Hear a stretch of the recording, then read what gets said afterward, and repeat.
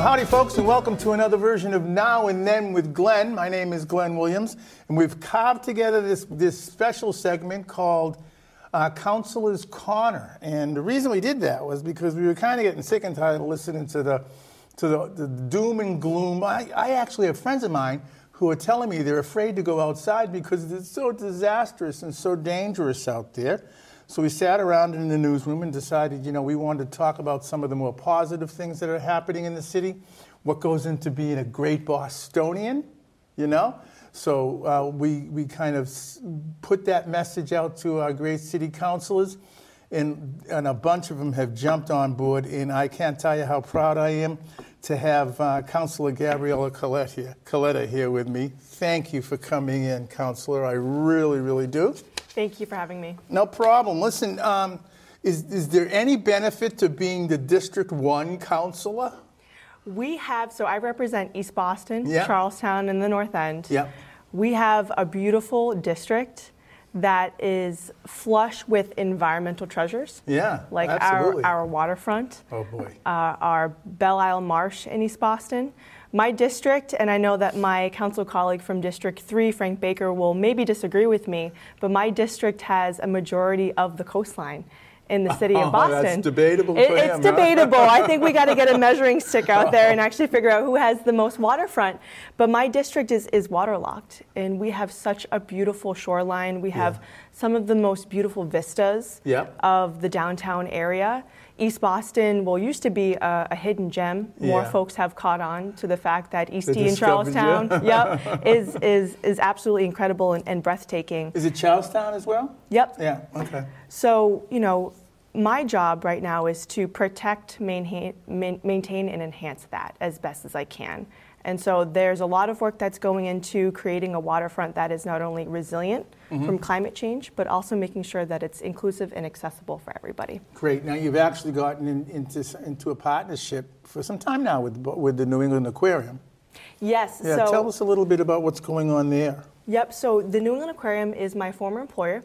And I'm so grateful to them. They hired me following my tenure as chief of staff for my predecessor, then Councilor, now Senator Lydia Edwards, and I was their external relations manager. Okay. And my job was to unlock the waterfront, let everybody know that the waterfront is yours to enjoy. We all share ownership, again, of this environmental treasure. And so utilizing the New England Aquarium's location at Central Wharf in downtown Boston, utilizing the fact that they are an iconic anchor institution in the city of Boston, and really letting folks know that the waterfront is theirs, but also that climate change is real. And I know this is a very positive discussion, but letting folks know that they have a role to play in solving our most persistent problems, which is coastal flooding and storm surge. Sure. Well, I think that it's positive to let people know that it's in their ballpark too. And I think that it's important for everyone to recognize that and to work together towards a solution. Exactly, exactly. And the waterfront really, it shouldn't be for anybody who is just of a socioeconomic status, right? It should be free. There should be programming for everybody in multiple languages, for families. And so this is the work that I've taken from the New England Aquarium and brought into the City Council. This is my top issue, in addition to housing affordability, excellent education for our schools, and just government that is efficient and effective. But really making sure the waterfront is for everybody is my top priority. Now, you're a Boston Latin Academy person? Yes, sir. You are? Okay. We have them on TV in a couple of days playing some sport. We're going to be carrying live for them. I think it might be volleyball or something. Oh, I hope it's the softball team. I'm an alumni of the softball team. You are? Yes. For the first time in ever, we've covered this school year wrestling, track and field. We're going to do softball. We're going to do volleyball. We did cheerleading competitions. So we're going to be bringing all of that kind of thing to the citizens. I used to play at a place over in East Boston. You come out of the tunnel, you take a right at that famous restaurant, and down in the back there, I can't remember the name of it. Are some of these venues still in East Boston? Are there people that can still go out and enjoy? I know the pandemic did a lot of damage to a lot of these places. Are people recovering?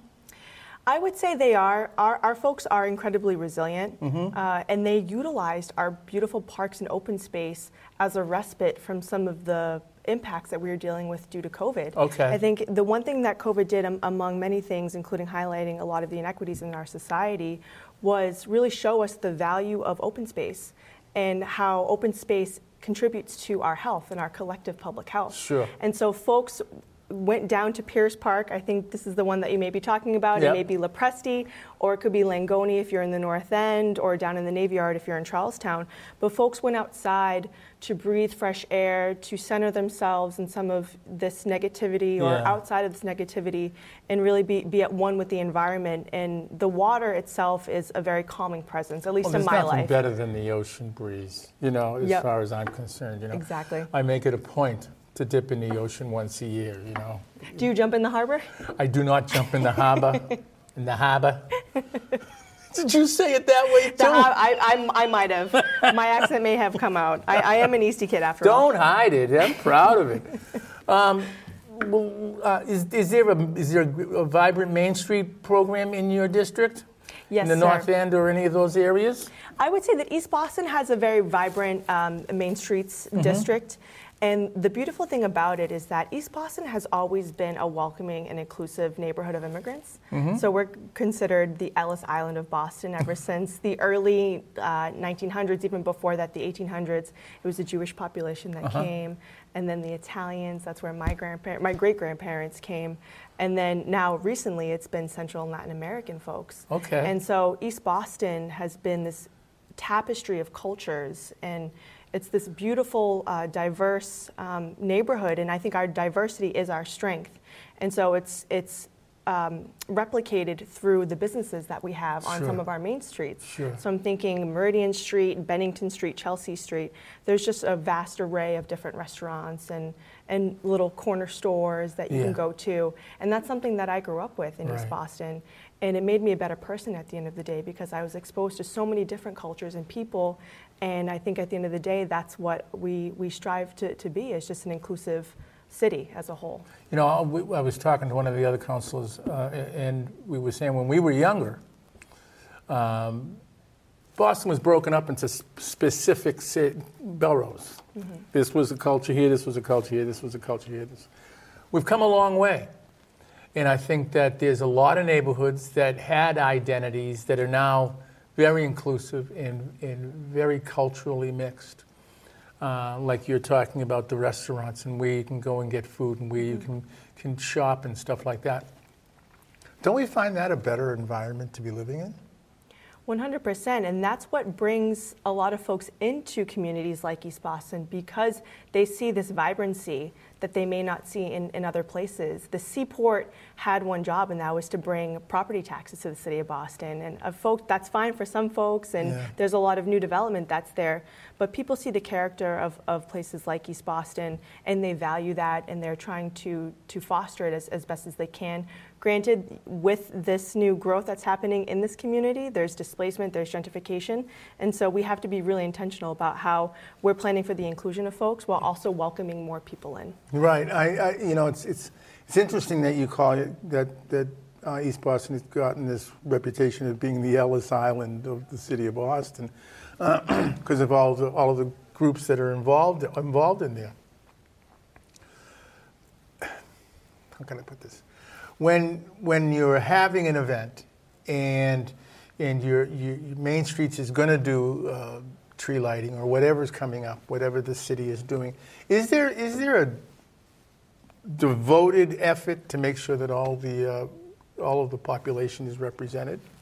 I would say yes, certainly on behalf of the city, and I have great state partners in State Rep. Adrian Modero and State Senator Lydia Edwards, my former boss, to ensure that we are being intentional in reaching out into different communities. In East Boston in particular, the Latinx community is so strong and so resilient, they lift each other up. And we really don't have to do much to mobilize. They are already there, and wonderful organizations like New Bay and Sons Represente and Green Roots, they're already doing work to mobilize folks and empower folks to be involved and to get involved and to give back to their community. And so we have strong organizations already doing this.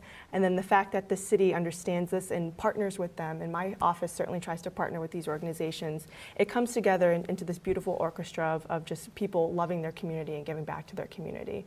And then on the flip side, you know, in the North End and in Charlestown, they really feel like they have taken care of their own in a way that is unique to them in their neighborhood. And so they're self-resilient and self-reliant. And folks come together in a unique way, especially in Charlestown, where you don't have to ask for help. People just step up and do it for you. They see the need and provide it. Exactly. And now the city is taking a really equitable approach of how they disperse resources and bring people together and partner with community organizations. And so there have been strong organizations already doing the great work in Charlestown and the North End, and it's great to see them flourish as well, in addition to East Boston. That's great. You know, it's important. You know, you are representing a couple of different kinds of communities. Oh, yes. You know, and I find it's like when I was talking to Councilor Bach. You know, she's got the Beacon Hill Cats. She's got the West End. You know, all of that kind of thing. Is there a problem with communication sometimes? I would say within the neighborhoods, yeah, for sure. My district is so unique where I have 3 distinctive neighborhoods, whereas some other councilors, it's one part of this neighborhood and another part of another neighborhood. And so it is separated just by district lines, but my district is just East Boston, Charlestown, and the North End. That's great. And the intercommunication within the district, quite literally, it is a bridge and a tunnel too far. And so I am trying my best as city councilor who you know, I have a 30,000 foot level view of what's going on. I'm trying to connect more folks together. I'm utilizing this position as city councilor because you are the closest elected official to the people, to try to get folks to give back to their community, to get involved, to be involved in neighborhood cleanups, to service our seniors, to foster our youth, mentor our youth in any way that they can, not just in their own neighborhood, but across the district. Right. And so last year we had a Summer of Service initiative, which we're going to be doing again, and just trying again to bring people together in different ways. It's a unique position to be city councilor, where you really should be everywhere. You should be accessible and responsive, but I want folks to be accessible and responsive to one another. Of course. Speaking of those younger citizens, you had the unique opportunity to have a mother who was driving you and who was part of that whole, let's develop this, let's be a community person, let's build our community, someone who was outgoing, someone who was bringing people in. How are we doing that with our younger citizens these days? Are there some programs out there? Boys and Girls Club, YMCA, I dig that. Yeah. You know, but I mean, are there people that are thinking about our younger citizens that are saying, we want to get you involved in this level, you know, so that it's so you can make some decisions and make some impressions? Yeah, and thank you so much for bringing up my mother too, by the way. She is a huge driving force in my life. She's the reason why I'm involved in all of this work. Yeah. She was a community activist, parent organizer. She was the one bringing me along to civic association meetings, neighborhood events. She even brought me to protests against airport runway expansion back in the 1990s. How close was it coming to the house? Oh, very close. We have that flight path over our house now. So that was the one. And we breathe those ultrafine particulates and all of that. So we tried, we fought, we really did. And that was where I understood grassroots, the power of grassroots and the power of community. People's kitchen tables, the local donut shop, you know. Exactly. That's where you're meeting when you talk. Exactly. And I became fascinated with this idea of our collected voices and how we get our voices at the table of power and in the halls of power. And so that's the reason why I'm in this work. And so it's really imperative to be doing the things that you mentioned, right? Bringing kids in, letting them know that they have their own voice. Right. It is extremely powerful when kids show up to a community meeting and demand better of the adults. Yes. And this actually happened over in Charlestown. The Bunker Hill housing development is the largest public housing development in New England, and that's over in Charlestown. And the kids realized that they were left out of the conversations in the negotiations. And they're the ones that are going to inherit the development and the decisions made by the adults. Right. And so we saw this when I was chief of staff to then Councilor Lydia Edwards. We realized that we needed a youth seat on the Impact Advisory Group. And these are the folks that are at the table making the decisions of what this community was going to look like moving forward. And so we gave the youth the opportunity to define their neighborhood. And it was really impactful, really powerful. And a lot of those youth organizers moved on to have leadership positions within that organization. It's called Turn It Around in Charlestown. I want to give them a shout out for the great work that they do. And it's just a beautiful thing. And once you show kids that they have the power to define their neighborhood or define what happens to their life trajectory or their neighbor's life trajectory, something snaps. Right. And they become obsessed with it in the same way that I did when Yeah. I was younger and my mom was bringing me to these meetings. So Right. we have to be creating these opportunities and always thinking and being intentional about having folks who are younger than 18 or even younger than 25 in the conversation. They live here too. And I think that it's important to I was told when I was a kid, oh, you're only a kid. Yeah, do you vote? Yeah. You're gonna give me your vote when you're 18? And stuff like that, But I think that in impacting their feeling of responsibility by listening and going, oh, I didn't see it that way. I didn't look at it that way is strengthening, is empowering. And they have some of the best ideas too. Sure. They're not pessimistic. They haven't been in bureaucratic meetings where No. they just hear no, no, no. Yeah. As a leader, it's incumbent upon me and then my partners in the private sector to move past some of these barriers, these regulatory barriers, whatever it is. But these kids come in and they say, why don't we just do this? And it's almost like a light bulb goes Right. off. And It's Right. like, well, why can't we just do that? Right. And that is a perspective that we desperately need in a lot of these conversations. Right. The kids have a different environment than I did. They have instant information, and they have access to instant solutions and instant ways other people have done things and stuff like that. If I didn't read 3 newspapers when I was a kid, I would have not come even close to what kids are getting today on their phones. That's obviously impacted how communities work these days.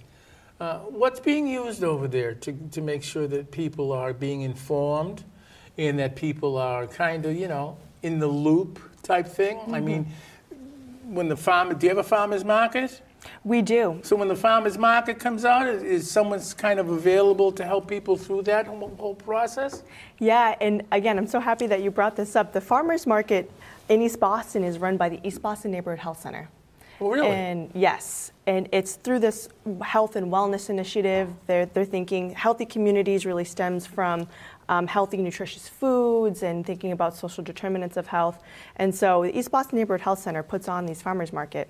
And my sister, who is someone who was not involved in this sort of world or in the political sector, she's totally removed from it, she let me know about a farmers market that was taking place. And the way that she found out about it was through social media. Okay. So social media, Facebook, Twitter, Instagram, these are all powerful tools. Of course, it can be a tool used for... You got to be careful. Yep, you really have to be careful about what's being put on there, and it's driven this mental health crisis of teenagers. However, it is a tool to disperse information quickly and to a broad swath of individuals. I do have to say, too, that in East Boston, folks in the immigrant community are really utilizing WhatsApp, and being included in some of these text chains is the only way that I could describe it. And dispersing information that way and getting information out quickly is something that is emerging. So we're trying to look through our options as an office, but no matter what we do, the outreach that comes from us has to be bilingual. It has to be in both English and Spanish. Yes. And we have a large population of Moroccan brothers and sisters, and so including Arabic in that is important as well. That's great. Okay, I'm going to put you in the machine. We're The machine. We're lifelong Bostonians. What are we looking at 10, 15 years from now? Of course, my brain goes to something bad and a problem. No, I'm not letting you do that. Councilor, I'm not going to let you do that. That's my whole job is to... I want you to say we're going to host the Super Bowl and the Final Four. Well, I do have to say, so we've always been a strong sports community. My father's a huge Red Sox fan, Celtics, Bruins, Patriots. There is a move to get the NBA All-Star game. I know, isn't Councilor Worrell? Councilor Worrell has put that forth. I think he was on too. He's excellent, and I really enjoy him being my colleague. And so I think that's a great idea. I am the chair of the Arts and Culture Committee in the city of Boston. How do I sign up? Well, you can let me know exactly what you want to hear, what you want to eat, what sort of art you want to see in your community, because these are all things that we're trying to fund right now. Right. And I really see arts and culture and music and dance and food as the vehicle to vibrant communities. Yeah. And so really putting money into that and helping our community benefit organizations or nonprofits who are on the ground doing this work, like the Veronica Robles Center in East Boston, fostering them in their work is going to be important. I want to thank you. It's great, even though you didn't tell me about 10 years from now. That's a horrible question, and I get grief from it every time. I say, how can you ask somebody what's going to be happening in 10 years? Can I answer you in 2 sentences? Fire. Boston is going to continue to be a beautiful, vibrant community where we foster the arts, culture, music, dance, food, and everybody is living a healthy, wonderful life in housing that is affordable and not having to worry about the shoreline coming to their front door. Beautiful. That's perfect. There is an open invitation for you to come in. I mean, a lot of the other programs, it's come in and talk about this issue, talk about that issue and stuff like that. But if your office comes up with something you just want to get out and you want people to know about, give me a call. Have them call my number and we'll rush you in, or somebody from your office if there's a specific thing you want to talk about. It's an open invitation to the City Council. I mean, all I was doing was sitting in the audience at the council hearing this morning, and Councilor Bach goes, "Oh, there's Glenn Williams. Come on down and say a couple of things." Thank you. She put you on the spot right away, and I never disappoint, so I try not to, anyways. Councilor, thank you. Thank you so much for this opportunity. Thank you for coming in, and like I said, that open invitation is standard. Anytime you want to be able to come in and get on with something, please let me know. I appreciate it. Thank you for this beautiful conversation. No, thank you very much. Listen, that's it. Councilor's Corner. This is what it's about. It's about bringing our city councilors, the people that are closest to you, the people that are fighting for your benefit, fighting for your housing, fighting for your communication, fighting for all of these really groovy things that you need, that makes life living in Boston and being a Bostonian great. Listen, get out there and do something artful for yourself, please. And I guess what? We'll dig you next time, okay? Bye now.